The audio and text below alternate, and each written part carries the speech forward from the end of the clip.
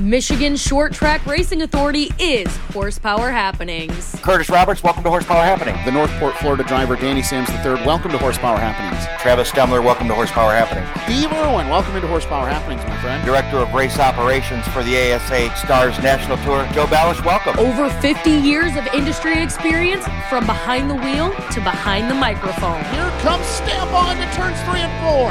Stambaugh to the lip, Stambaugh sideways, Greg Dahlman wins. Yeah, guys, wholesale right side tire changes. That seems to be the decision.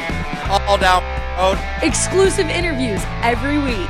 Hear from drivers, track owners, series promoters, and so much more. You know, after about 8 hours a month in medical center, they were pretty adamant about me staying out of the car for quite a while. It'll be my first stab at driving a race car that I haven't prepared from end to end, that I'm not calling the shots on, all of that, all at once. Plus, local news, analysis, and opinions you didn't ask for. She is not going to have any excuses. That is some of the best equipment there at Anti-Camping Racing that money can buy. This points fund is massive. These races are massive. These are some of the most high-paying races in the country. From the Be Cool Radiator Studio, presented by CNT Services, here are Zach Heiser and Rich France. Good evening, race fans, and welcome into Horsepower Happenings on another beautiful Monday night. We call it beautiful because I'm tired of criticizing Mother Nature. Maybe if I'm nice to her, she'll be nice to us. I'm going to do whatever I can. It's getting rough. So enough about her. Let's get into what's happening tonight on Horsepower Happenings in a Motor City Minute. Denny Hamlin making friends at Kansas Speedway over the weekend after he and Kyle Larson get together on the back straightaway on the final lap of the NASCAR Cup Series event. Of course, that was after Larson drove through the field and retook the lead.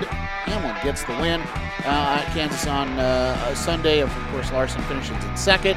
Nobody remembers that because of all of the drama that followed that. Of course, fisticuffs on pit road with Noah Gragson and Ross Chastain. People going back and forth. I love it. I'm here for it. I think NASCAR needs it. I agree with, I think it was Cody Geyer posted on Facebook. He said, NASCAR needs the NHL rule. Don't break them up until they hit the ground. And I agree wholeheartedly. I would have loved to have seen Noah land that right hook because it was coming in hot. But all that aside, big weekend for NASCAR in Kansas. And also in Kansas over the weekend was the ARCA Menards Series, and Jesse Love kind of starting to stink things up on the ARCA Menards National Series, picks up his 4th career series victory and 2nd consecutive win with the Dawn 150 at Kansas on Speedway. He now leaps into the championship standings lead by 2 points over Frankie Muniz. Big news over the weekend, actually yesterday in the dirt world on the wing sprint car scene. First, it was Parker Price Miller, PPM, who almost immediately after Let's Race 2 at Eldora announced that he and McCandless Motorsports have decided to mutually part ways. They had differing paths according to what was posted on social media, and it just didn't work out. He says as of right now he doesn't know what his future plans are, that he might run his car when he can and maybe try some late model stuff here and there. So, PPM looking for a ride. Then, what was it, like 6 hours later, maybe not even that long, Michael, also known as Buddy Kofoid, posts that he and Crouch Motorsports have parted ways and that they will no longer be racing with anyone. He says, I'd like to clarify that out of integrity for myself as a race car driver and personally, I left on my own terms.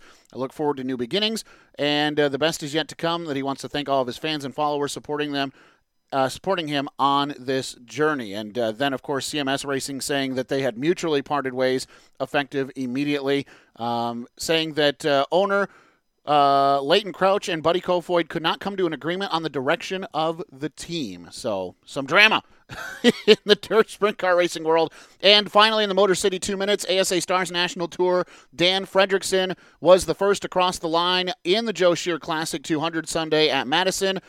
However, Ty Majeski was the race winner thanks to post-race technical inspection. So an engine infraction is what lost the race for Fredrickson and put Ty Majeski in victory lane. Those things and so much more happening tonight on Horsepower Happenings. Good evening. Welcome in. I'm Zach Heiser. Rich France joins me from across the way. Good evening, sir. What's up? So now integrity is in racing.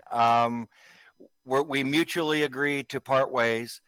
Is that doesn't that sound like pretty much, if you can't give me a car that I can win with, I'm going to go find one somewhere else? Or if you can't give me enough money to put your stuff in Victory Lane, I'm going to go make money with someone else, is kind of what that sounds like. Either one of those two things is what just happened right there.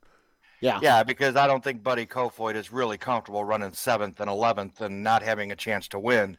The last couple of weeks, he has not been competitive at all. Yeah. And I think that was probably, his integrity. I can't get myself to drive a car that won't drive. That's right. That's right. Yeah. He can't he's a very talented young man. We all know that, 2-time National Midget Series champion. And you got to give that guy something he can wheel. He can't overcome everything. How about NASCAR? Fisticuffs, pit road. What'd you think of that, man? I think Chastain should have said, "I just hit him for that stupid haircut you got." That's what I don't know what Noah Gragson was thinking with that haircut. Well, it was part of a bet. Austin Dillon bet him that he wouldn't do it, and so he did and made $100 and almost got his lights cleared out for it. Well, I don't know. I did not see the incident between the two. I just saw the end of it on pit road. But if you're going to grab somebody by the fire suit and grab them by the chest, don't you be surprised if there's something coming back at you very shortly. Yeah, I just wish that I don't know if he was security or if he was someone's manager, but that dude that was standing there that put his forearm up over Noah's right hook that was coming in hot, I wish that he wasn't a part of that situation, because I would have liked to have seen what happened, because that was going to connect. Ross's connected, Noah's was going to connect, and, man, I think we'd have had a good old-fashioned throwdown right there with the farmer. And the listen, Noah Gragson, you can say all you want about him. He gives me classic NASCAR vibes, man. He just does not give a darn about anything. And, he lets his chest hair hang out of his fire suit, doesn't wear the underneath stuff that everybody wears. This kid, I love him. I think he's great. And you know what? If him and Ross Chastain want to start throwing haymakers at each other, I think they should be able to until they hit the dirt, just like the NHL. That's fine. I wasn't crazy with his Wendy's fire suit when he first got that. Then he comes out with the haircut, and I'm like, oh, gosh. And Noah Gregson's a good driver. I mean, yeah. I mean, he's a little spunky. You got to remember who he came up racing against. Right. With Bubba Pollard and Nasty, he had to grow up in a hurry and get a little spunky racing against those guys. But I guess we'll all just have to wonder if that right was coming or not. Well, I tell you what, you just landed on a perfect marketing opportunity for Wendy's. Where's the meat? I'll give you a knuckle sandwich right here. All right, let's talk some local stuff, Rich. You had a chance to get the season kicked off on Saturday at Flat Rock Speedway. Yeah, it was nice. I didn't know that Saturday was going to be an issue with some rain. I mean, we thought there might be a chance, but we didn't. It was a cloudy day, really nice. We opened the season. Justin Claucherty picked up the 50-lap Outlaw Super Late Model feature win. Late race pass. Chris Benson's leading, coming through turns 3 and 4, through lap traffic. Benson gets in the gas a little early, slides up the racetrack, and the seas parted for Justin Claucherty. Drove right by him, one more lap to victory lane. Don't know that Justin would have won that race, but it would have been interesting if they would have got out of traffic. Not a lot of time left, though. Jeremy Vanderhoof, the 2022 Street Stock champion at Flat Rock, picked up the feature win right out of the gate. Troy Bramer would be the B-main winner. And Greg Stute, name we all know, picked up the figure 8 feature win on opening night at Flat Rock.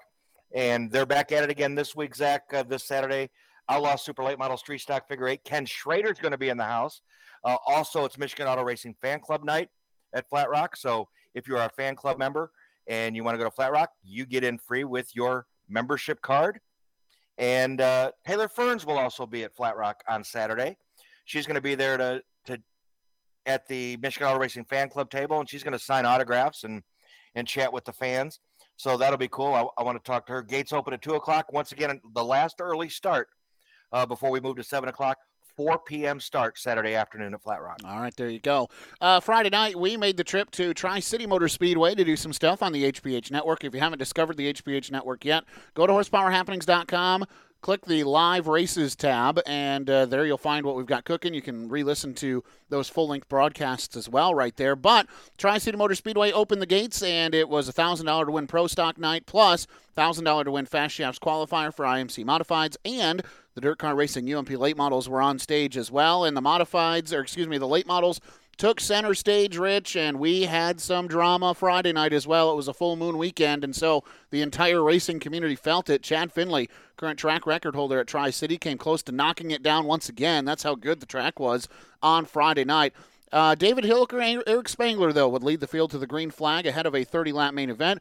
Hilliker looked sporty early, but fell pit side after a failed tire on his iconic number 21D. That handed things over to Spangler, who led the first few rotations before the Lake City, Michigan driver found himself in heavy lap traffic. This allowed Finley to close the gap on Spangler, who ran the top, while Finley rolled the bottom. In traffic, Finley sliced his way around Spangler, looking to be opening up a decent lead, until Brandon Thurlby used the similar moves as Finley to claw his way from 10th through lap traffic to get around Spangler and lock his sights on Finley. Thurlby reeled in the number 42 machine, who was struggling on the bottom after those holes developed in turns 1 and 2. Finley hit the mark perfect the next time around, though, and was able to kind of start defending a little bit, but that didn't stop Thurlby. He made the move to the inside going into turn number 3, and here's where the ingredients for drama come in. Thurlby went to the inside, hip-checked Finley out of the way, took the lead. Finley said, "No, thank you, sir."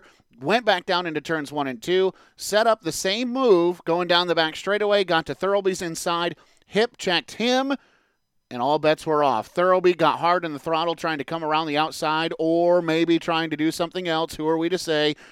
Spun halfway to the infield, launched over a tractor tire, got right back in the throttle, Rich, and didn't lose a single spot. But time was out. Finley went on to win that race, and Thurlby came home in the second spot. It would be Derek Hilliker in third, Curtis Roberts fourth, and Eric Spangler, who rounded out the top 5. And quickly just want to let you know that Colin Thurlby got the job done in the IMCA modified feature event, pretty much leading wire to wire. But wow, what a dramatic late model race that was Friday at Tri-City.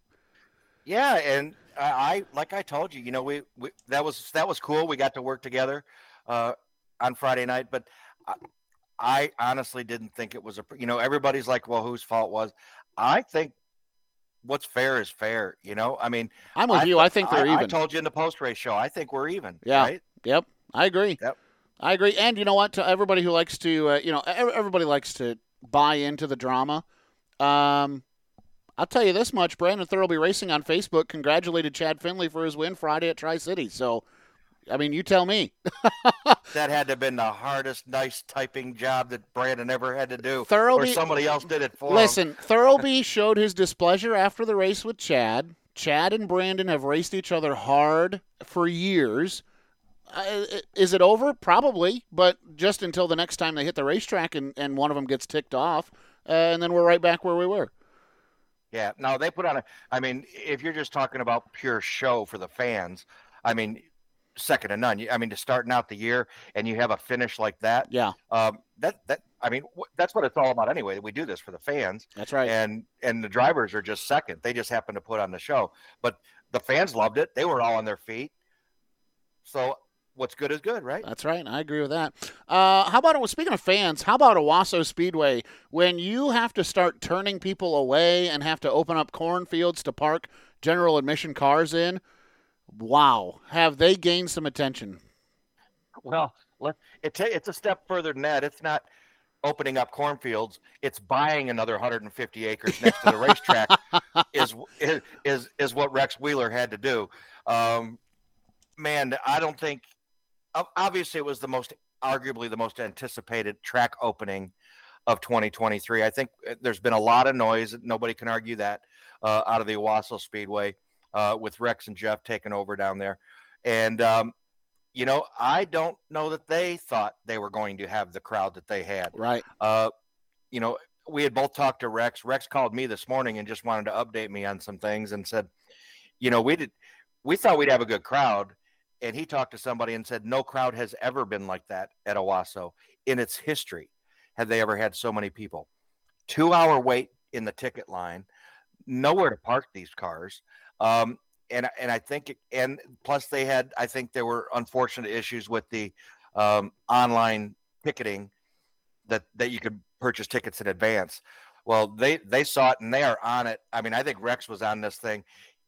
From what I understand, he was out on Sunday looking for ticket boxes. So now instead of 4 ticket centers where you can get a ticket this week, they're going to have 12. Wow. So, 12 ticket windows this week, from what I understand. And the field that he bought, 150 acres, they can put trucks and Jeeps and anything like that. Probably the smaller cars will probably have to park in the lot. But they're going to fit these people in, and they're going to make sure they get in there for a show. I tell you, and they don't want the show kicking off and have a 2-hour wait with people lined out to the street to get in, missing the program. I had a couple of family members who went to Owasso on Saturday. They were very impressed. They were also equally impressed. Chris Phoebe and oh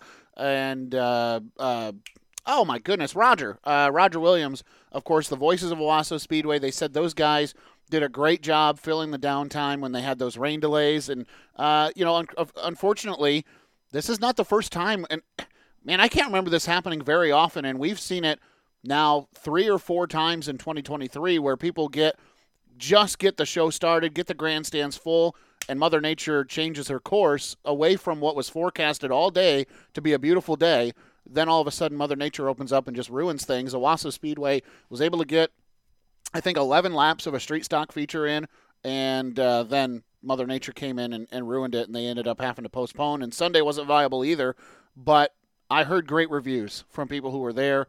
And like you mentioned, the 2.5-hour wait in line, that won't ever happen again. I almost guarantee that. And I because they really haven't seen a show, they'll be back this week. They'll come back. But the thing is, when you immediately see that there's an issue, and that, you can't think of everything. You don't know what's going to happen.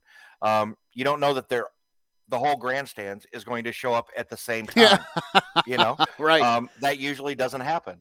And so all you do is you take what you learn and you fix it immediately.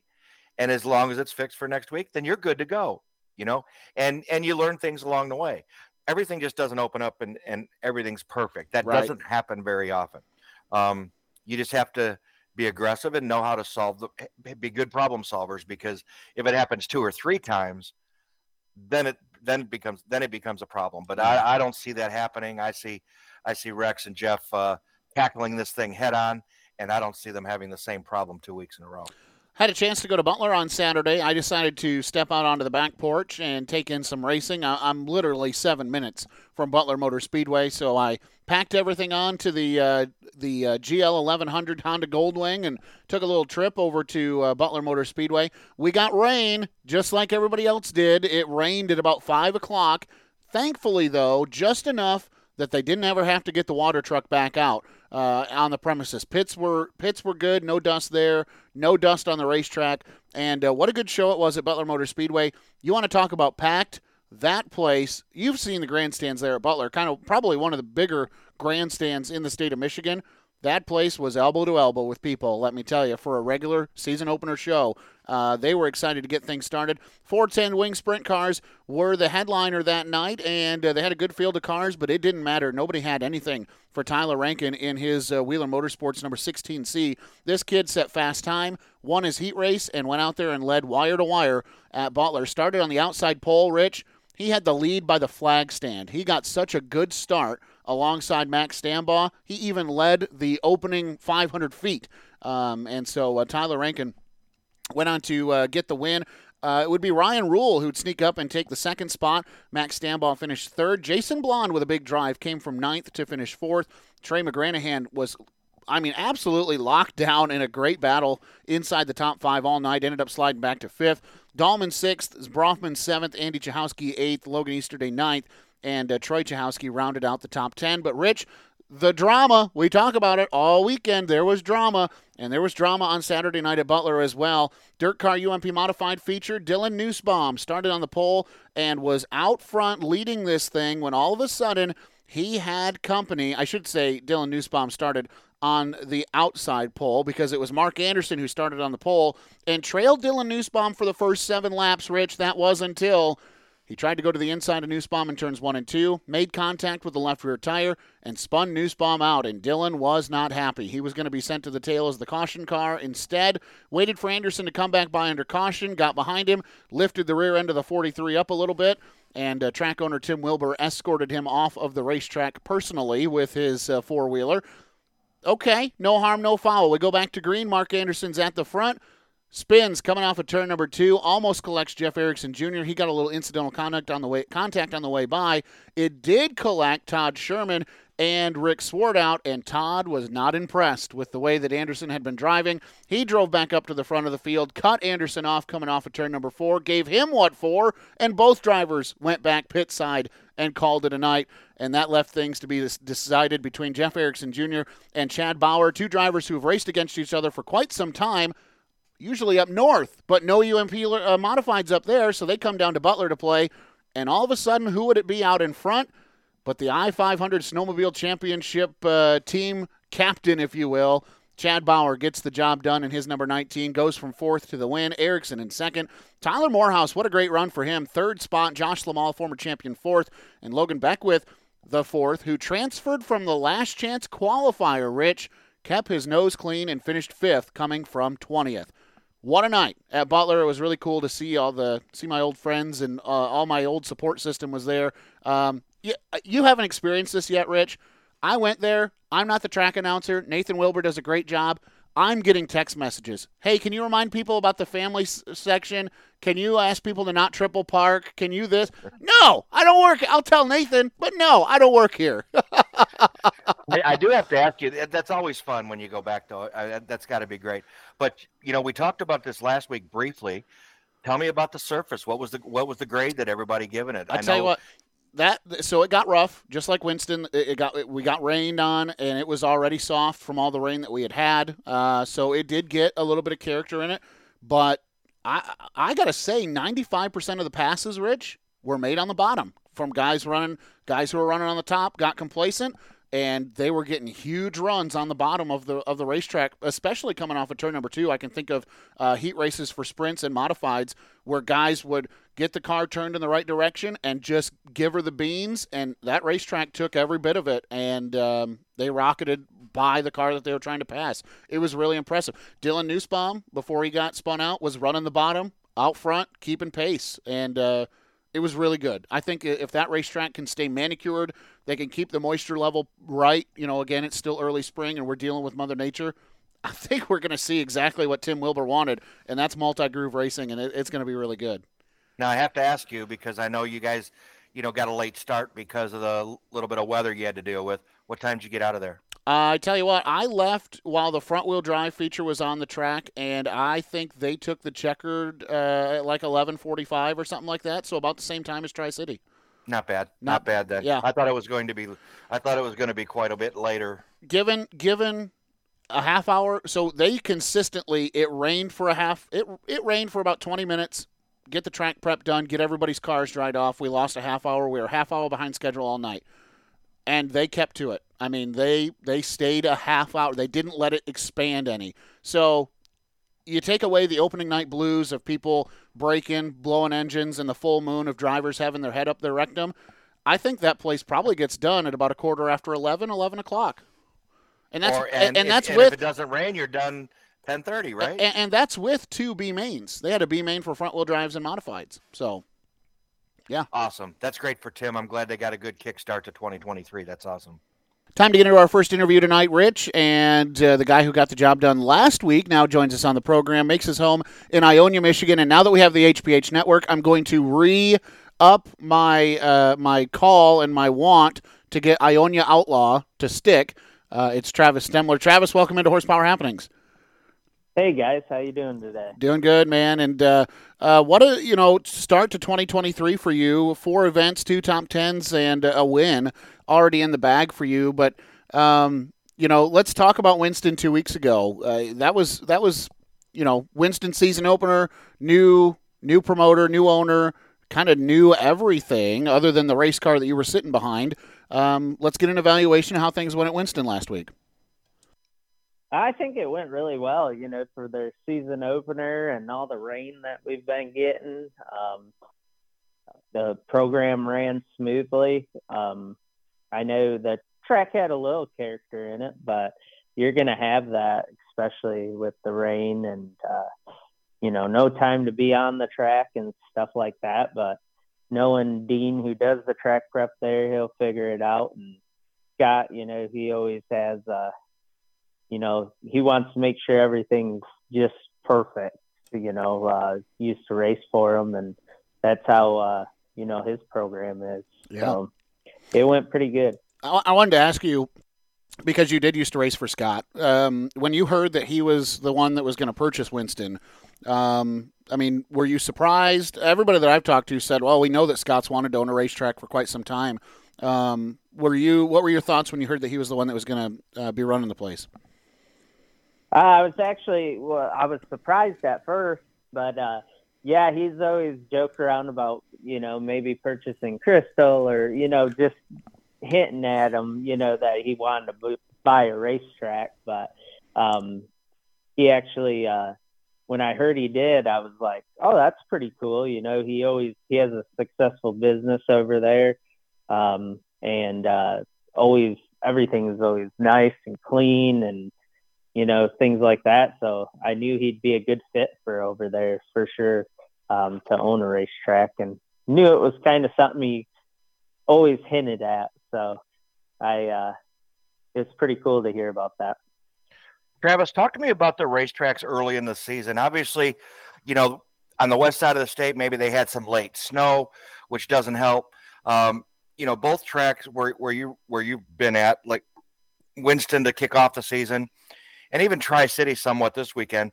The tracks look good and they start to rut up just a little bit. Is that just a product of too much water and we just have to kind of run the track in?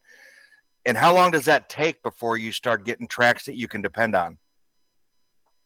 Well, I don't think it's the water. I think it's more of like the ground settling in the winter time and everything moving, the moisture of snow and rain, obviously.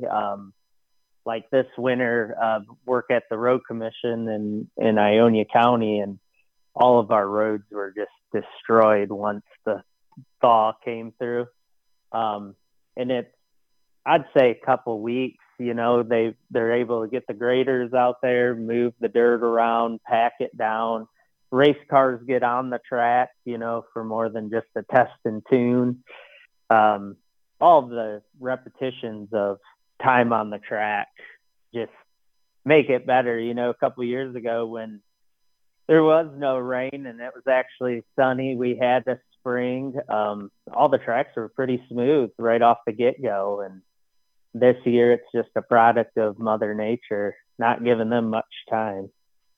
How do you guys deal with that in the pits when you're looking at it and you can look at the racetrack before you guys go out and you see something like that developing? What goes through your guy? Are you guys pretty much guessing at that point before the feature?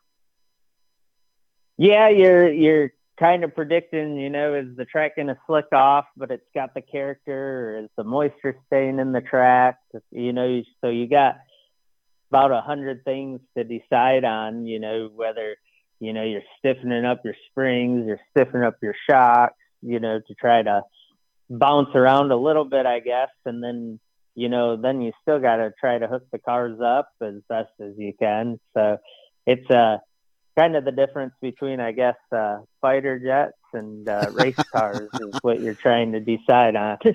Well, and so we go back to Winston. You start up front in that race, and you go wire to wire.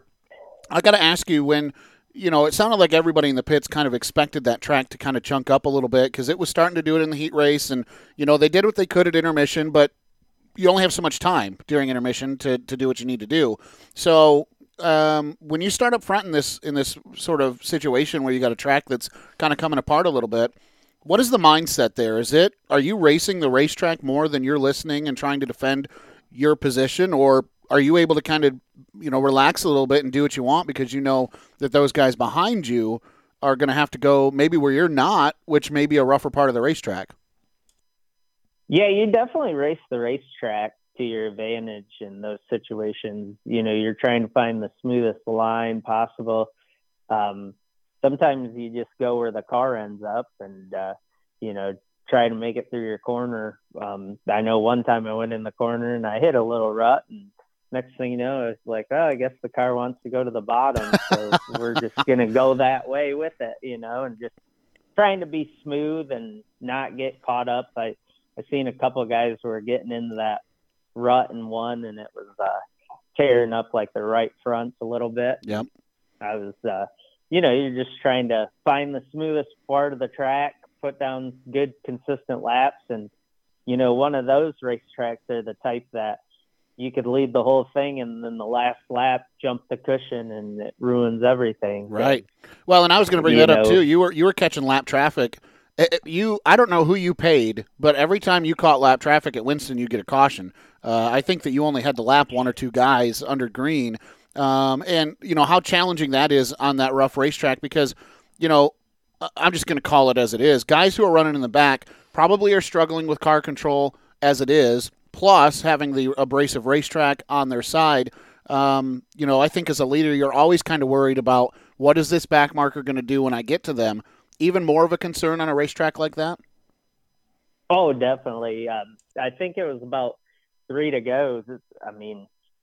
That you say that exact words is what went through my head in that race. I was coming down the backstretch, and this gentleman was running the top side, and I'm like, okay, I'll go to the bottom. Well, he hit a rut and he goes to the bottom, and then all of a sudden I'm like, he's going to go back to the top.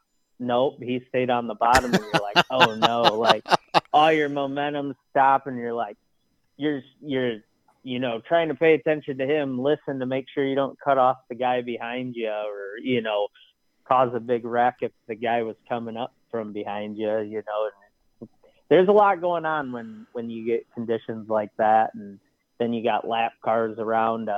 In the heat race at the end of the heat, I knew I was catching, or Brandon was right there behind me, and we caught 2 lap cars, and I'm like, I got to go up to the top. If I slow down with these guys, Brandon will see that and go to the top, and so sometimes you just got to go for it and hope it's the right move, and that they don't bounce up and shove up into you and make it a worse night than what it could have been, I don't remember you ever really getting challenged on last Friday night either. Is the ability to be able to be out front? I mean, obviously being out front is key in any scenario, but no one was really able to run you down. Is that a product of being able to really go wherever you wanted to and not have to deal with I already kind of asked the question, but I'm just trying to figure out how that number 4 car was so much better than everybody else on that racetrack. Is it really come down to being able to go wherever you needed to go and not have to worry about anybody else?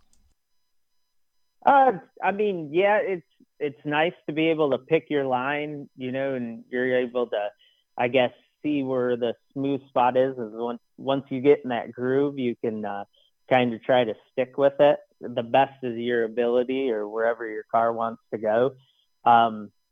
But also too, I wonder if sometimes it's a disadvantage because, maybe somebody else finds a smoother line. I know there was 4 laps or 3 laps in that race that, looking at the times and stuff, like one time I jumped the cushion and I'm like, oh no, it's like the bottom coming in. So you're kind of a sitting duck there too. But I was just there, put it up in the middle where the momentum was and just hope no one found another line. So I don't know if that was the big key that we could go wherever we wanted to in winning that race, or just that right now our cars are really good right now. Travis, I want to go from race tracks to race cars. A few years ago, in your first season with Anklam Racing, you guys set the world on fire, and I believe that was in a rocket. We talked to you on Friday, and this is a Longhorn. Kind of to walk me through the differences. I know it's a struggle. I know we had talked to Chad Finley when he got his Longhorn, and he, after a while, he couldn't wait to get rid of it. Are you guys having any of those issues working through everything? Because I know they're very different. Well, in 2020, we actually split. We had a Rocket and a Longhorn. about halfway through the year, we got a Longhorn, and we actually won 5 races with the Rocket, 5 races with the Longhorn. And I kind of seen the trend going towards Longhorn a little more on the national tour, and I had a lot of friends running them.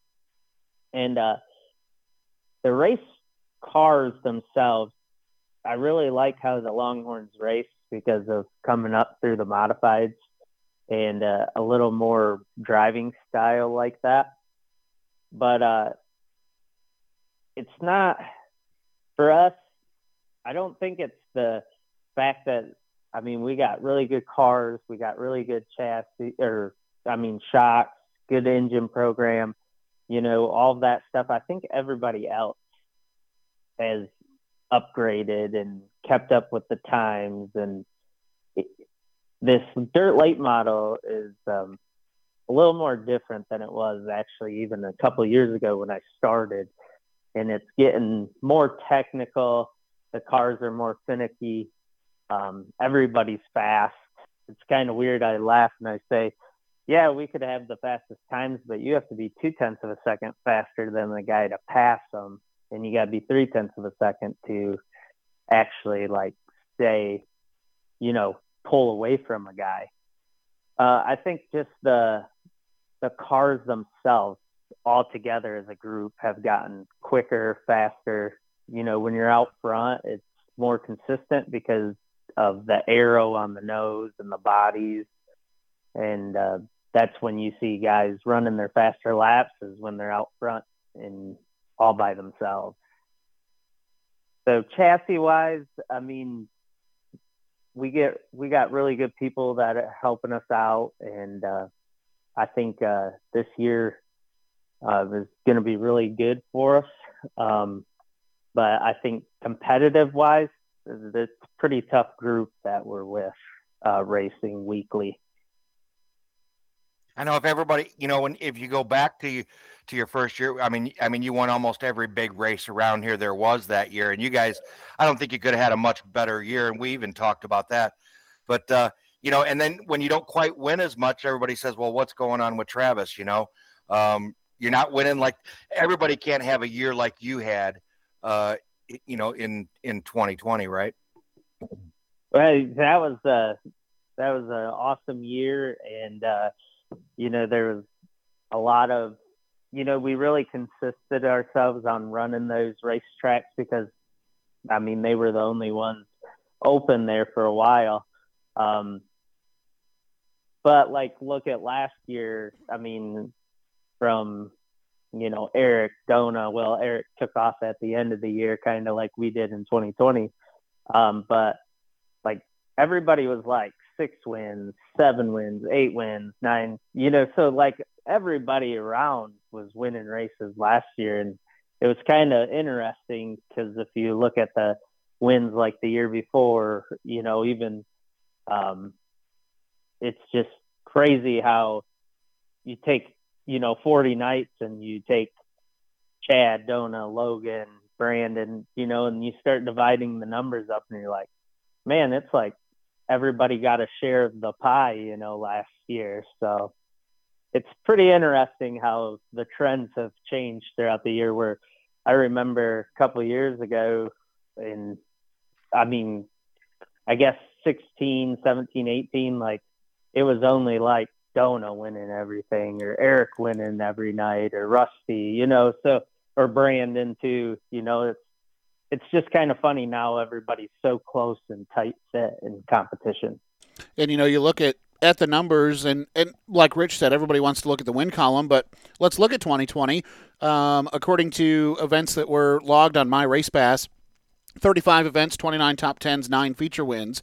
2021, you go 42 races, 33 top 10s, 24 top 5s, 7 wins. Then last season, the season where, people scratch their head and go, where'd Travis Stemler go? 34 events, 28 top 10s, 20 top 5s, and 6 feature wins. And now already here in 2023, 4 events, 2 top 10s.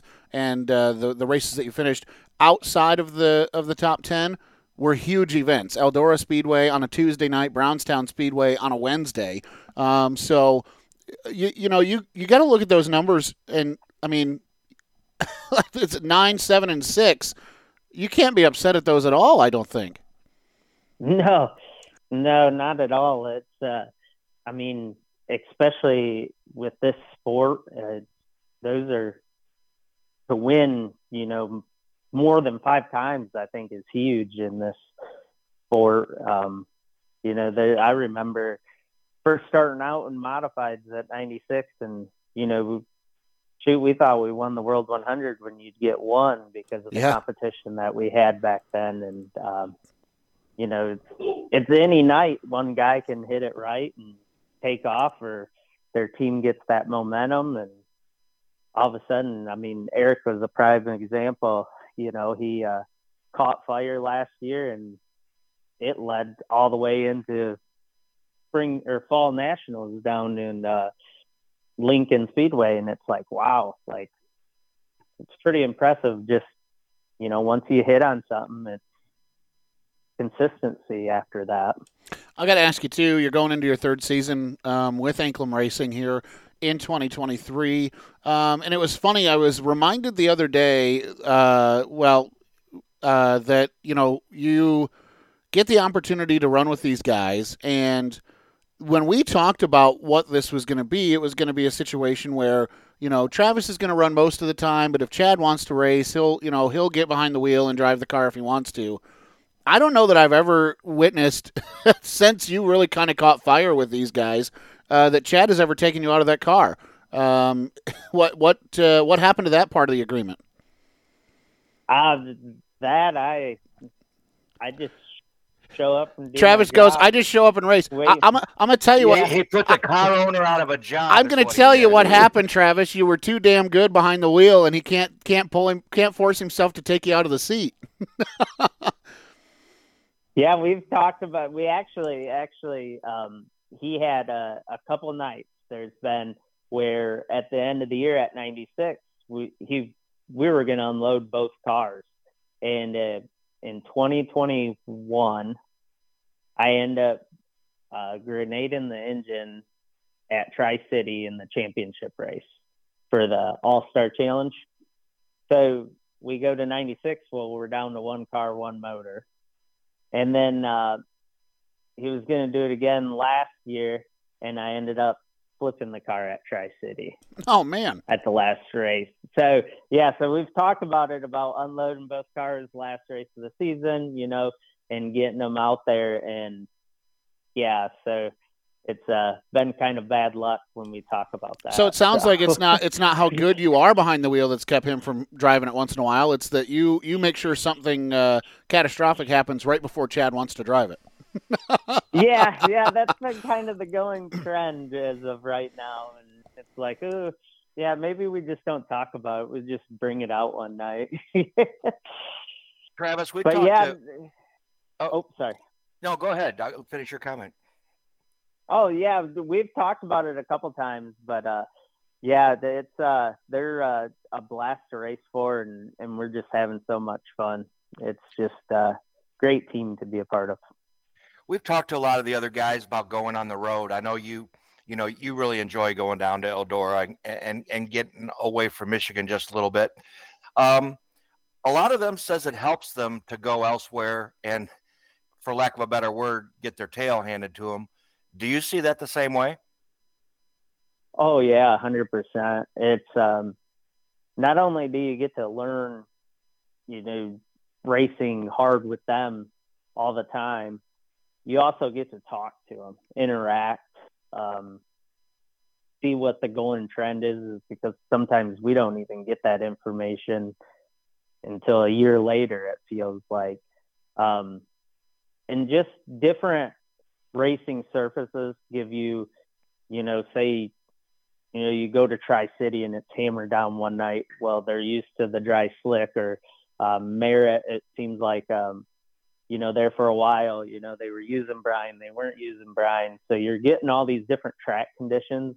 And I think that just helps better understand for us when we go out west or south, race against those guys. You're racing, faster paces, you really can't slack off at all, in your heat races or qualifying. You got to hit everything almost perfect. And I think when you come home, it just makes you a lot more consistent on the racetrack. And I think it's huge. I mean, it would be cool to do it for 2 months, just go on the road and race with those guys. But it definitely gets costly for sure. How about Tri-City? That was the last time that you raced, and not a bad performance either. Top 10 finish for you. 6th is where you brought it home that night. That racetrack was a little bit different than what, we consistently see Tri-City as. And it always, every time Tri-City does one extreme or the other, it brings up the debate, what do you want that racetrack to look like? And I don't know. I thought it was pretty entertaining.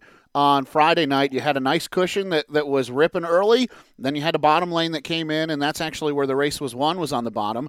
For you, it looked like you were kind of stuck right where you were, couldn't really go forward, weren't sliding backward.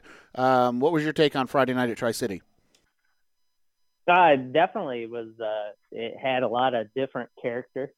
It kind of the same trend, though, normally, where the, top's got a lot of speed, and then it turns around and, ends up on the bottom.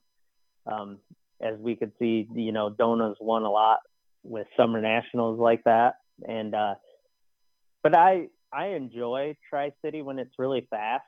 It's fun racetrack to race. But I really enjoy it too when it's slick from tire to top. And Tri-City is probably that and Thunderbird and 96, the 3 raciest tracks in the state of Michigan. And when for some reason it gets really, really slick, you can still see people passing. And then when it's fast, you still see people passing. I enjoyed it. If it was a little more smoother, I guess, on the bottom, it would have been a little more fun. One time hit a rut and took the whole wheel out of my hand. And it was pretty interesting how to save it. But I enjoy Tri-City a lot. It's a track that is always changing. So if it's slick or it's hammered down, I mean, it's a fun facility, fun racetrack. So yeah, I noticed a couple of times. I think it was you and maybe Chad a couple of times, and even Brandon hit the rut, and all of a sudden the car went from hiked up on the bars facing the correct way to facing the outside wall, which is a ways away from the racetrack. So I can only it caught our attention in the booth. I can only imagine what the inside of the race car was like. And Brandon was the only one to figure out how to safely land after going 8 feet in the air over a tractor tire. Well, yeah. Well, that's uncalled. That's not a normal part of the race at Tri-City, but that rut can be sometimes, right? When it's we talked about it earlier in the show. In the spring, everything's kind of soft. But man, like you talked about, you hit it wrong, and all of a sudden that car inverts itself. Not a cool feeling. Yeah, no, it was so weird. I was literally trying to catch up. We actually, Dave Hilliker actually broke down going down the front stretch, and we almost collided. And so I'm, I guess trying to get all like, better get back up on the wheel and make up a bunch of time. And I went down to the bottom, hit that hole, and all of a sudden the wheel is not even in my hand no more. And I'm like, whoa, like trying to grab it, like trying to absorb what just happened and how hard I hit that hole. And it's challenging for sure. I watched the video and I'm like, man, I should have looped that car, but luckily grabbed the wheel.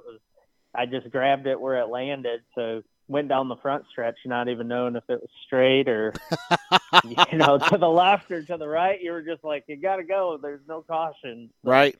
Yeah.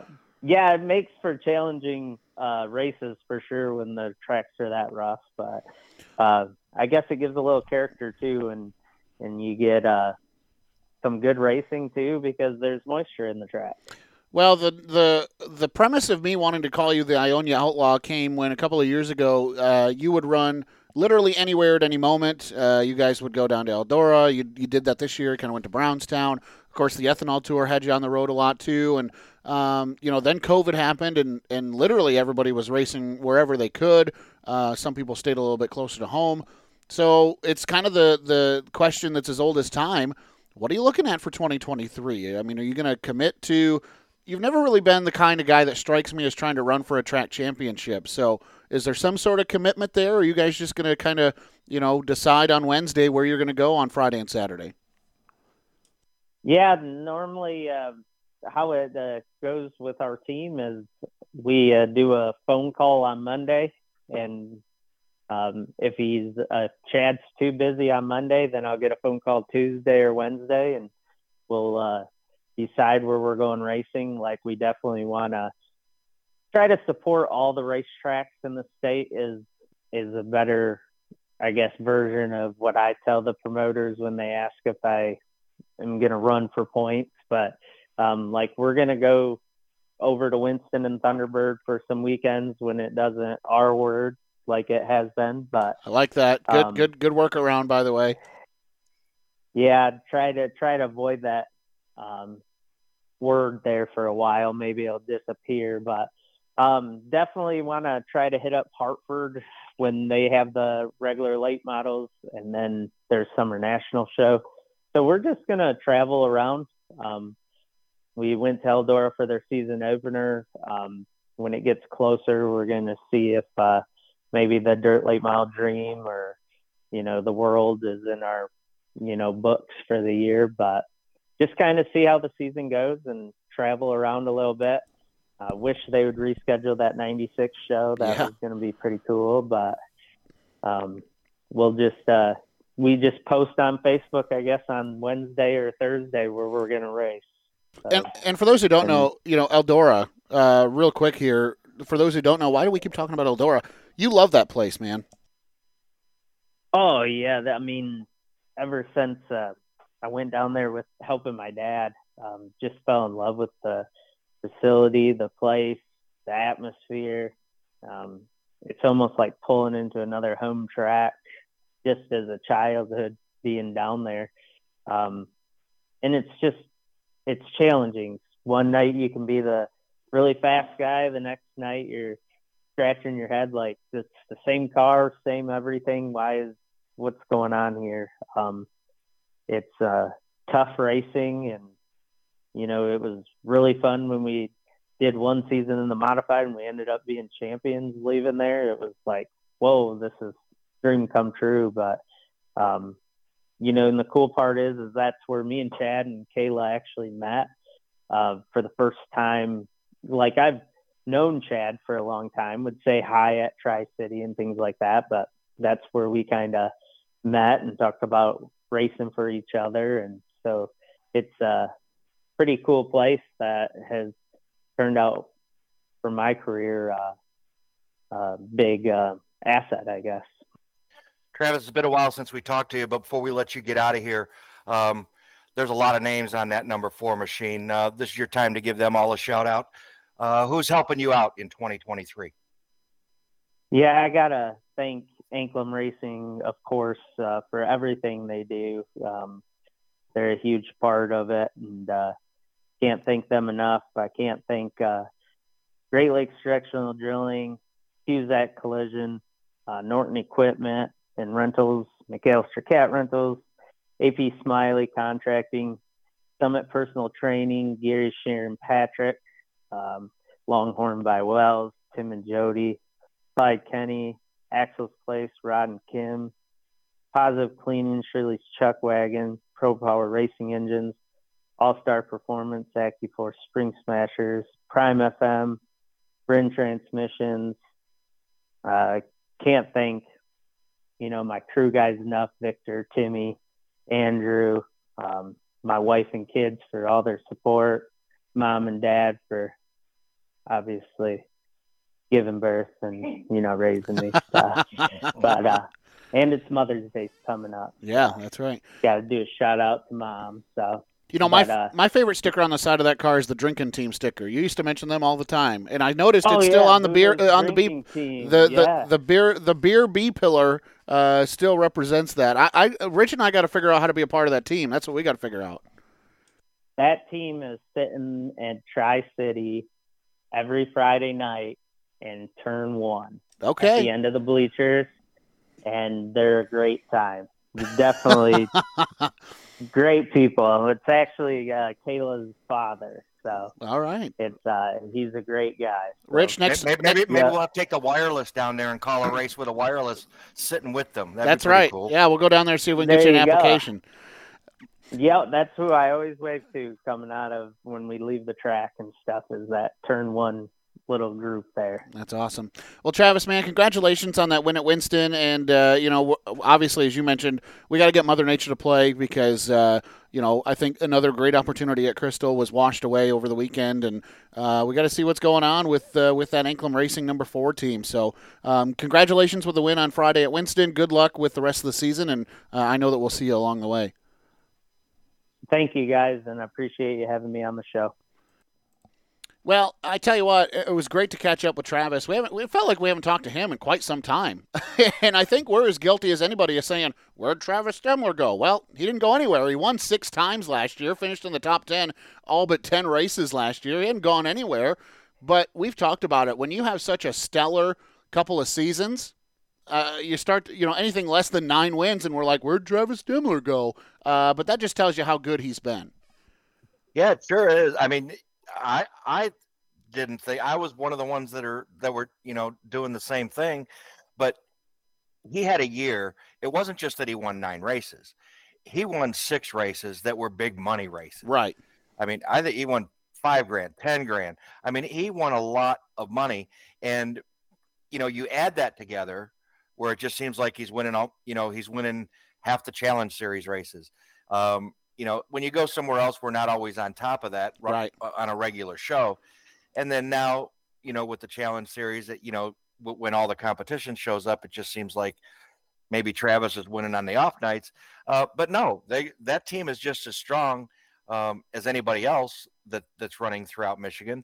And, and they don't stay home. They like to get away and travel and learn some things. So when you go on the road, that's going to take some of your wins away too, because you're probably not going to go on the road and win a whole lot. Well, I got to tell you, we've got some great support from our friends across the state and our race fans and friends that we've made, acquaintances that we've made. That includes, our acquaintances with Northside Towing. And, of course, this comes by way of CNT Services and Chris and those guys over there. Spreading the love to now the Finley family. You have probably heard Northside Towing and Service for quite some time, but now get ready for Northside Towing of St. John's. They had a very soft opening today. I talked to Chad last night. He goes, we're close, but we're still kind of forwarding everything right now, so give us a little bit of time. When you're looking for somebody that can do heavy-duty towing, somebody that can do the jump starts, the tire changes, the unlocks, they do light and medium-duty towing as well. From your little Kia to your big Mack truck, they can help you out at Northside Towing, and they are getting started, right? You plan a day that you want to open, and then things happen, and you kind of miss the mark a little bit. They're really close, Rich, so sometime very soon they'll be ready to get things going. But tell you what, put this phone number in your contacts right now in case you ever need it, 989-224-9200, 989-224-9200, and that's Northside Towing of St. John's. This is, of course, Chad Finley's latest venture into the business world, kind of following in the family footsteps a little bit. So excited for him. That's pretty cool. Yeah, that is. I knew that they were, and it's all coming together so quickly. It seems like, they just found the property. They just found the building. And it really is, on the expedited plan of getting this thing going. Yeah. But no, that's going to be great, and it expands their service area. So awesome for that family and that team. 989-224-9200. Well, Zach, our second guest of the evening, he picked up a championship in 2022 at the Corrigan Oil Speedway in the Outlaw Super Late Models, and he kicked off 2023 on Saturday night in a big way, picking up the 50-lap feature event at the Flat Rock Speedway in the Outlaw Super Late Models. Great to have him back on the program.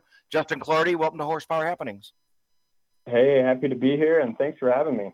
Man, Saturday night, opening night, first night you can get that outlaw out of the box, had to feel pretty good. Yeah, it did. Anytime you can win one early, it definitely feels great. And, that was first time on the track too. We didn't shake it down, anything like that. It's kind of like, well, that's pretty fortunate. Yeah, we were kind of like, let's, it'll be a paid test and tune was kind of the theory. Unfortunately, unloaded and it was fast, and then it became about, all right, let's try to win this thing. Talk to me. Let's get right into the race. I mean, you had a very fast car. You were good all of practice, earlier in the afternoon. And once it got into the race, you kind of had to find a way to be patient because you were not in a hurry to get to the front at the beginning of that 50-lap feature. Yeah, that was one of the concerns I had going in. Generally running the Joy Fair and Stan Yee, you do have that. You do have extra time in the 100, 150 laps format. And, I'm always confident that the car is good on a long run. And so I was a little concerned with just 50 laps against, that caliber of competition at, home track essentially. But yeah, kind of settled in, and the laps definitely clicked off fast. And once we realized that it was getting down on the wire, I was like, well, I hope I can make something happen here before the end. And we're fortunate to have that opportunity. You talk about. Oh, go ahead. I was just going to ask him. I said, you get inside 10 laps to go, and you're running third. You need to pass a couple of guys, and now you're in lap traffic. Are you starting to get concerned? Yeah, I was definitely concerned. Chris had good pace. Eric was fast, and I could see that we were catching lap traffic, and my original plan was to try to make a move on the low side before we got to lap traffic, and I had a couple runs and just wasn't quite up there far enough to make it happen. And then next thing you know, we're in lap traffic, and I'm kind of pinned on the bottom. I have Eric's on the outside, and I'm kind of pinned in there, and I said, at that point, you just got to hope you get an opportunity for a hole to make something happen. And that's what ended up happening. When you're getting down into that late part of the race and, you see, I look at lap traffic 1 or 2 race. It can either be a race ender or a race opportunity. You kind of got to look at that the same way, because people always talk about, okay, the leader's the first one to get there. He's got the hardest job to carve the path. But I still think, and we just talked about this with Travis about lap traffic on the dirt. You gotta kind of wonder, okay, how hard are these guys going to race to try to stay with the leader now? Try to learn something from the leader, and is that going to are they going to get in my way? Do you get concerned about that at all when you're trying to run down people and you get to lap traffic? Oh, you definitely do, especially when you're the leader. Because I agree, they're going to race you the hardest. Especially, most tracks now have a lucky dog rule. So they don't want to go a lap down, or at least at the very least be in a position to get that lap back. And I definitely agree. And on the same token, though, when you're not leading, you do see it as an opportunity, as a way to throw enough rent into things that you may get the opportunity to capitalize on it. So it's definitely depends on what position you're in when you encounter that lap traffic, on how you feel about it, and also what point in the race it is too. Let's talk about Flat Rock. Their write-up has this down as your first career win at Flat Rock Speedway. Obviously you might try to compare it to Corrigan Oil in some ways, which is a racetrack you've had some success at. But talk about knocking one down at Flat Rock, how that, it's just another one for me on your resume list. And so you give me your thoughts on knocking one down at Flat Rock. Yeah, it feels good. Generally, traditionally, I think 17 maybe was the first year I went there, and we kind of, generally just ran a couple shows there a year and have always run well there. So it definitely feels good to finally get one in the win column there. And, as far as comparing it to Corrigan, aside from quarter miles, they're totally different tracks. They really are. And just, the shape and banking and characteristics of them are quite a bit different. Definitely not a place, at least for me, that, you can run the same setup between the two. The notes don't cross over. No, that they don't, but it's interesting. You know, there are some aspects of things that I picked up at Corrigan that, I mean, there are certain things that do carry over, certain aspects, and but definitely not. You couldn't run one night and not leave the car in the trailer and go run the other one the other night.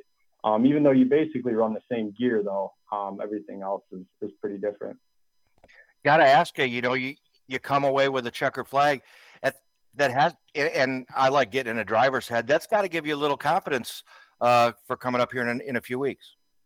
Yeah, it does. We're definitely looking for it, and that was kind of the plan. Is didn't make it there last year. Had some engine problems and borrowed a motor, so I believe we're switching motors right around the Joy Fair last year, so didn't make that, and then later in the year, kind of trying to limit the time on that motor, so didn't make it back for the 150. So, you know, this was, you know, hoping to use it as kind of a tune-up for the Joy Fair, especially not being there last year.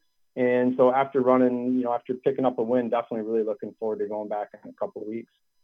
We could take it another step further. So you got a night in that race car. What do you have to do now to make sure it's not the Brian Bergaker show for the 6th time in a row? Yeah, that's a great question. Brian definitely had a stranglehold there. You know, I've been contemplating it, and there's a couple things I'm going to try, whether or not they'll work or not. And you just have to. You can't just assume that because you won the opener that you know you're in a great position, especially when Brian and some other, you know, inevitably other fast cars coming in from outside, and of course the local guys are always tough as can be in those long shows as well. They know, you know, they have that track knowledge of how the track changes, and you know, for different weather conditions and what have you. So yeah, definitely gonna have to show up with the A game and you know, try a couple things.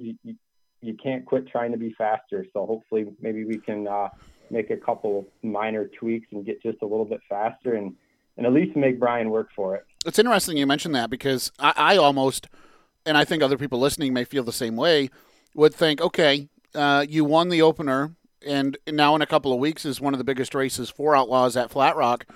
I almost would think you don't put a wrench to that car, because you've proven yourself, proven itself and proven yourself with it. Is this a situation where behind the wheel, despite having made the pass to get to victory lane, you look at that thing and you go, there's still more speed in it at this racetrack? Yeah, I think that's natural. And, you know, it's tough to find that balance between, you know, tuning too much and overthinking it and just keeping it simple. But, you know, I think the balance is you show up with pretty much what you had or very close, but are in a position if you're kind of feel like you're heading in the wrong direction to get right back where you were. So you definitely don't stray too far, but you have to try something. You gotta, you know, if you don't keep trying, you'll end up falling behind these days. And I think Zach, what's funny is I think Justin would feel a whole lot better if he didn't see Chris Benson click off an 11.5 lap on Saturday night. Yeah. Well, and also I want to ask you this: what sort of it's going to be a loaded question, so give me a second here. So this race is in the early part of May. Joy Fair Memorial at the end of the month. Obviously, we all are praying that Mother Nature gets her poop in a group and gives us warmer weather, drier weather. You take this baseline now that you've won on, you show back up on the 27th. Is that practice session in the early afternoon at Flat Rock going to be telling enough for what your race car is going to do that night during the Joy Fair Memorial that you would be able to make the appropriate adjustments to still be where you need to be, as you mentioned, to not tune yourself out of a good handling and good driving race car? Yeah, I mean, it does depend on the weather. You know, is it going to stay hot at night? Is it overcast in the afternoon? You kind of take all that into account. So I think, you know, essentially, yes, to an extent, but not totally. You know, the conditions generally do change at night. It feels like every time we go to the Joy Fair, at least the ones that I can remember, it's usually really hot. it's usually hot, it's usually humid, track's usually a little greasy. So, you know, to an extent, might have to dig back into those notes from previous years under similar conditions to kind of see what sort of adjustments worked then.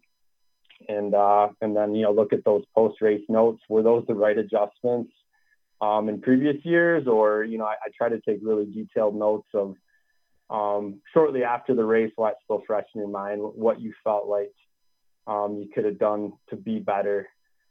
And, you know, sometimes you go back and look at those, and sometimes they help you and sometimes they don't. Now, you put out a quote, very tentative 2023 schedule, end quote, back in March. Now, that schedule has you running the season opener at Flat Rock and then taking a week to run the road course car, which we'll talk about in just a second. And then Birch Speedway for Reveal the Hammer is the next Outlaw event on the calendar. Is that still accurate? Yep, that's still accurate. So now I have to ask you, do you have a second car, or do you have to tear this thing down and completely reassemble it to get it ready for the big track at Birch Run? I do not have a second car. Do not have a second motor. So there'll definitely be some changes. That's what I was going to say. I guess how much has to change? I mean, I just look at this program and I think, okay, shock package probably has to change. Gears are going to have to change, which is no big deal. Yep. I don't know. Tire rule, is the tire rule the same? Is it different? Brakes, are the brakes the same? Is there a bigger package that you run for Flat Rock? I don't know. What sort of things do you have to change to go from quarter-mile Flat Rock to the big high banks at Birch Run? Yeah, I mean, mainly gear, take the restrictors out of the motor. There are some shock settings that are a little bit different,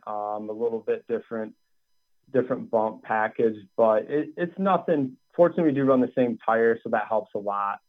So you don't really have any issues with like track width or anything like that. So it's, you know, essentially probably a solid night to change the car over with.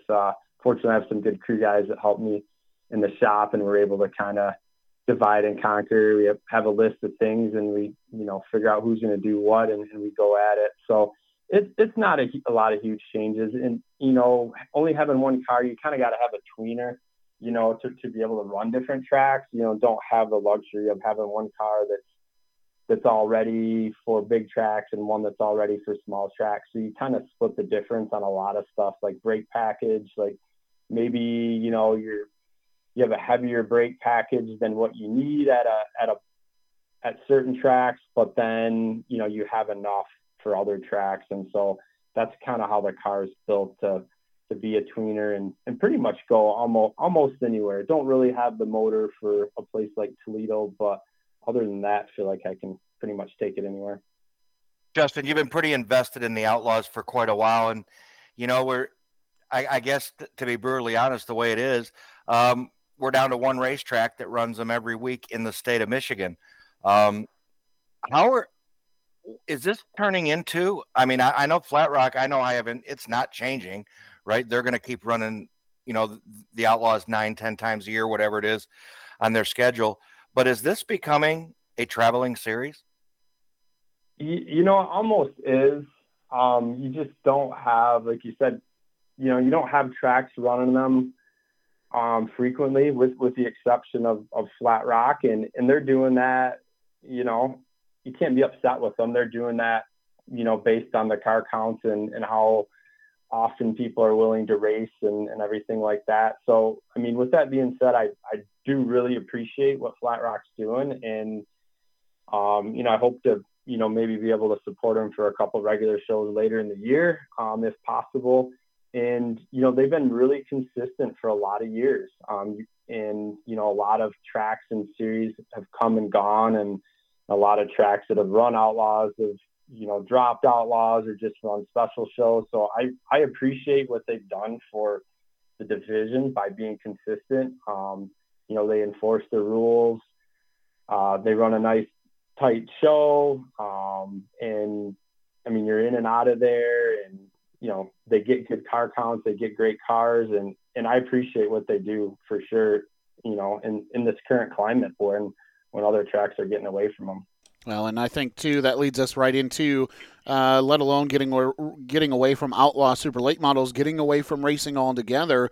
I think a lot of people, Justin, and probably you as well, are concerned that you may have been the last track champion at Corrigan Oil Speedway, and that's only saying that because nobody really knows what the future of that racetrack is right now. 6 events in 2023, really only 2 or 3 of them true circle track races.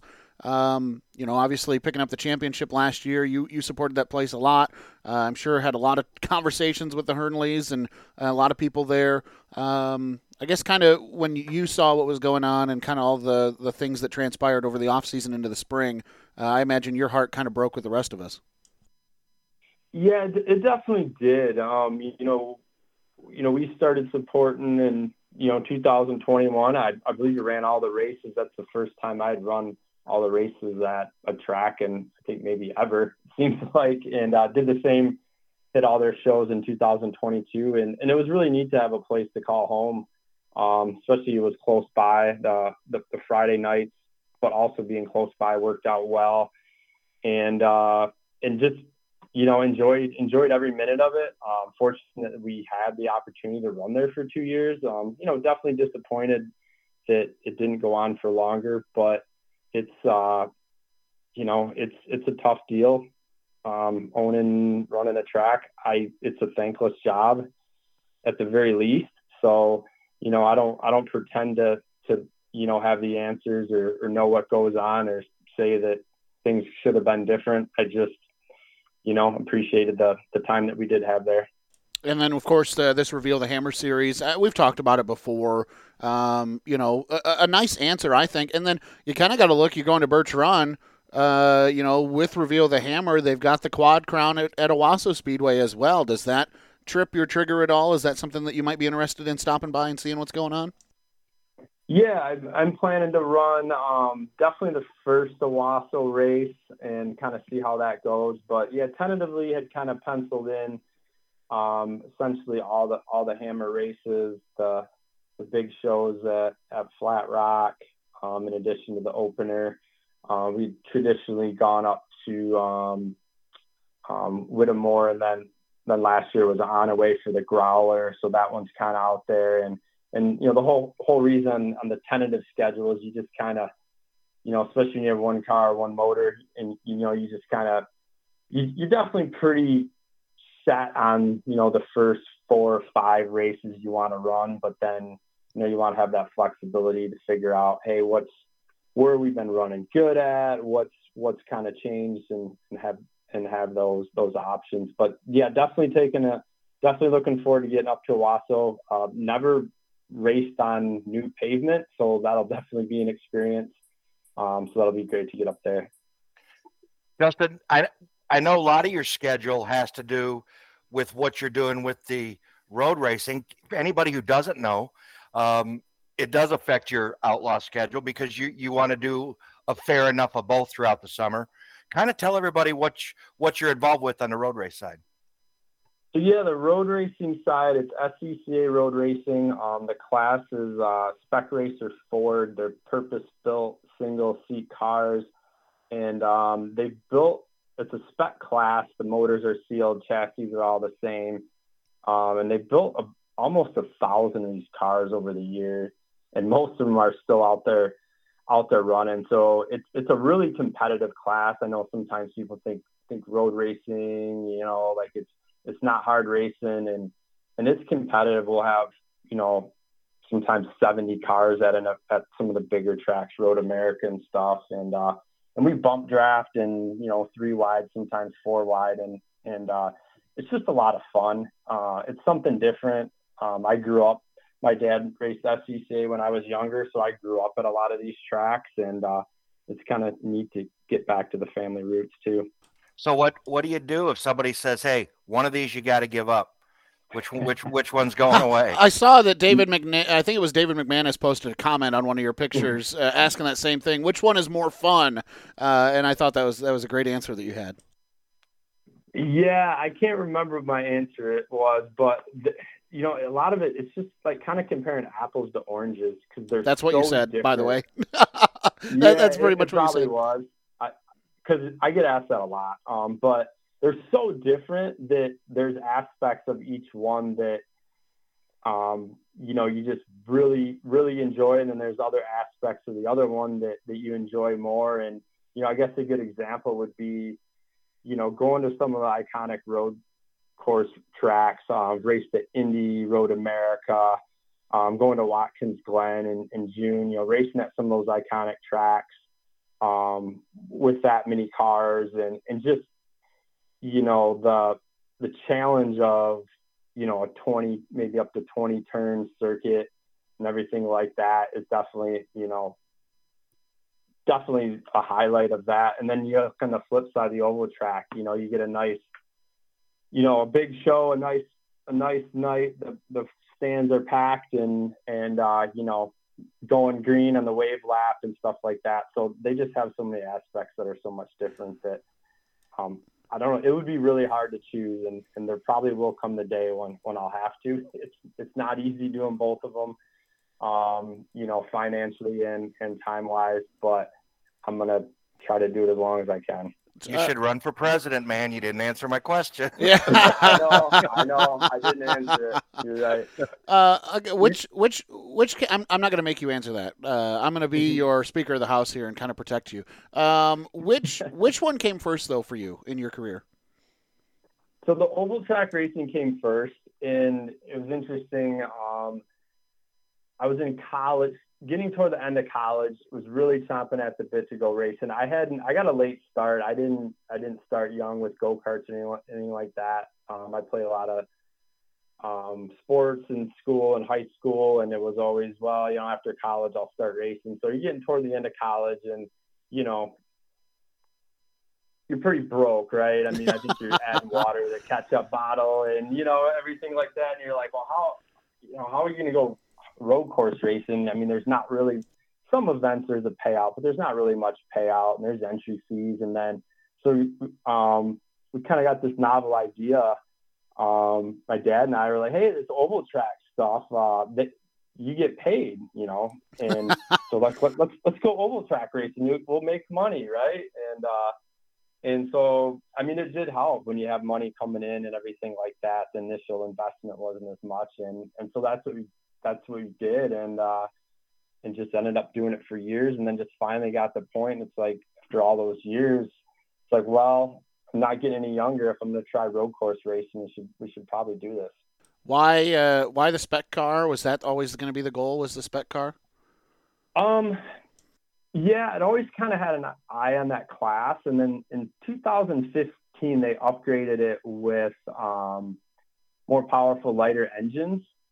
And so the speeds were up, and for me, coming from the oval track side, I'm used to, I mean, that's to me what's so much fun is, Saturday night there was 3 of us, you could throw a blanket over us, that wheel-to-wheel racing, and not all the classes in road racing have that. They don't all have a lot of cars, or they have mixed cars, so then there's rules lobbying, trying to equalize cars. And so to me, the spec class was appealing to just be a purely driver and chassis setup type class. Well, Justin, man, congratulations on the win at Flat Rock. Know you're looking forward to that race that you've got with the spec car in between, getting back into the Outlaw. So that'll be a lot of fun. And you're pretty. I mean, you're not. Updates on your racing page are pretty decent. So if folks want to keep an eye on what you got going on and see what's going on, we live in the world of live streaming. Circle track stuff's pretty well covered. Is there any way to catch what you do with the man? I just lost what the sanction was on those road courses. With the SCCA, right? Is there any way to watch what you guys do? Yeah, the Sports Car Club of America, they do a really neat thing. So at the national championship race, at the end of the year, they live stream it. It used to always be replayed on CBS Sports, like around the holidays. But so those are live streamed via SCCA's website and also on YouTube.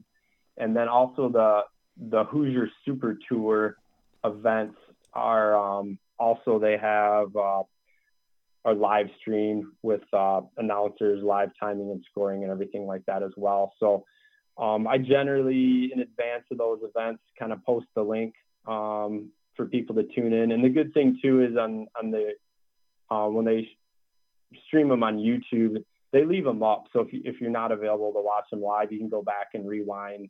It's basically one big recording of all the day's races. You can go back and find the specific event and watch it. So yeah, I have a lot of people that, like to keep up, but we sometimes travel pretty far. We definitely travel further with that racing, and it's a longer commitment over the weekend. And so definitely have a lot of people that tune in to watch those broadcasts. Awesome. I know, like Horsepower Happenings. If you can't catch it on Monday night, go back and watch it anytime throughout the week. That's right. That's right. No, that's the best part, because sometimes Monday night, that's that's a key night in the shop to go through the car, figure out if you need to order anything or everything like that. But you can catch Horsepower Happenings after you come in, before you go to bed. There you go. Awesome, Justin. Well, hey man, thank you so much for making time for us tonight, and congratulations on the win at Flat Rock. Good luck on the road and on the road course, and who knows, maybe we'll see you at Birch Run or back at Flat Rock. We'll catch up with you somewhere. Yeah, sounds great. Thanks for having me, and look forward to seeing you guys and talking to you soon. Well, that's going to do it. Thanks to Justin for making some time for us tonight and chatting with him. And you mentioned it, Rich. You get a chance to open the season with a win. Man, oh, man, watch that 7-car here in 2023, because, I think a fair assessment would say Justin has probably been a little bit of a sleeper in the Outlaw Super Late Model field up until about 2 years ago. Now, all of a sudden, it's like, man, you better pay attention to that yellow number 7 when it unloads, because between the success at Corrigan, the track championship, and now the opening night win at Flat Rock, he might be one to contend with here this season. Yeah, I think so. I mean, and obviously he had a great season a year ago at Corrigan Oil Speedway, and he's just one of those guys that you just can't put away, Zach.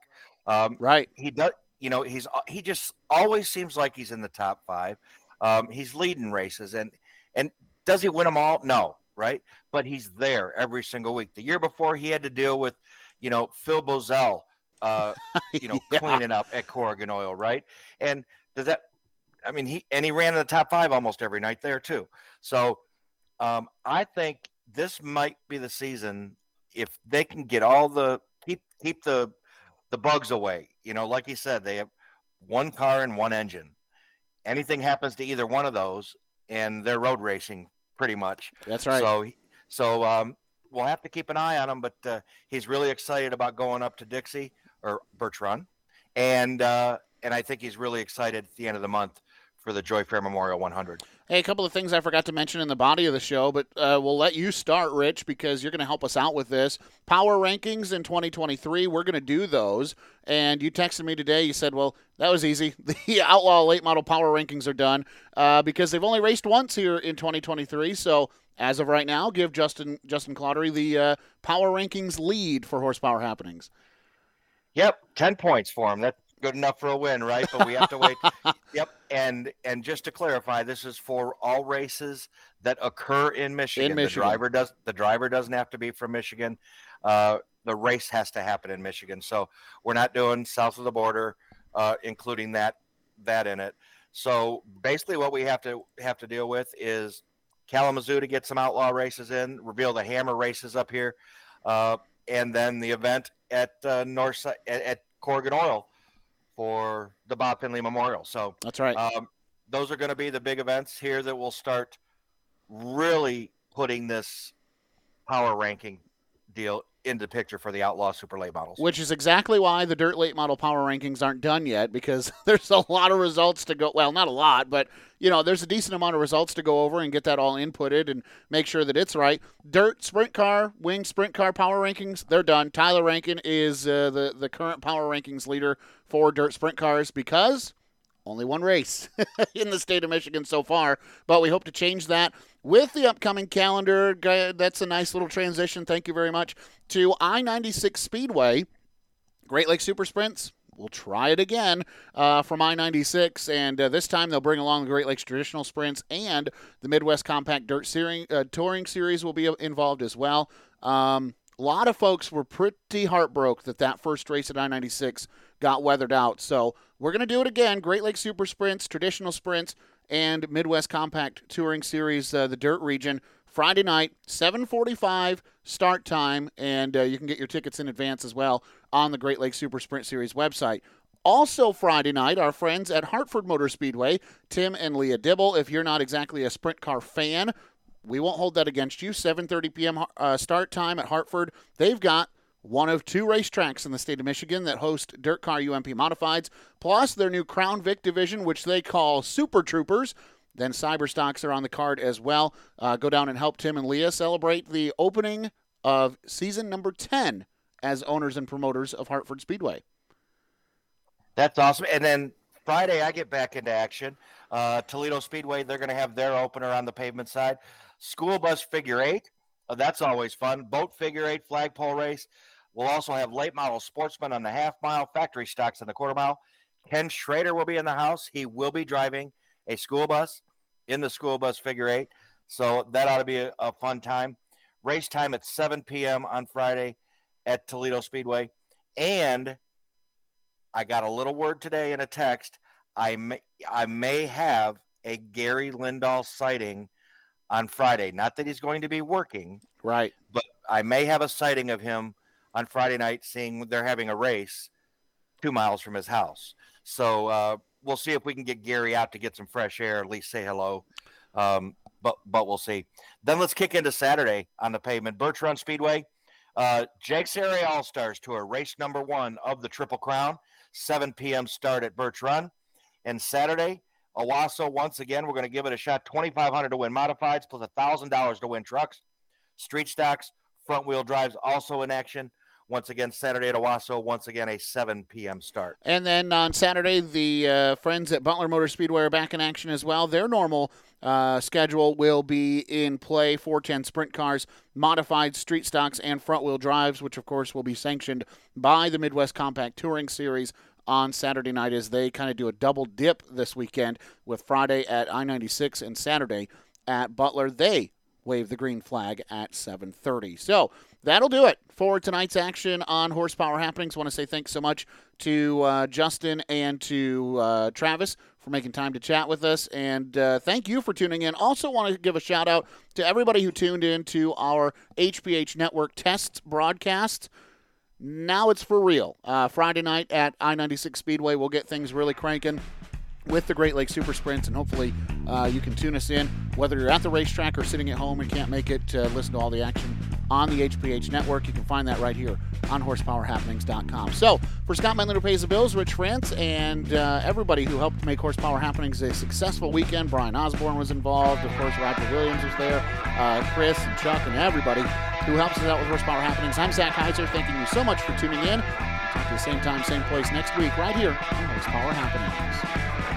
You've been listening to Horsepower Happenings. The views and opinions expressed in tonight's show may not directly reflect that of Horsepower Happenings. The contents of this program may not be reproduced, retransmitted, or disseminated without the express written consent of Horsepower Happenings. Follow Horsepower Happenings on Facebook, Instagram, Spotify, and iTunes to keep up on what's happening.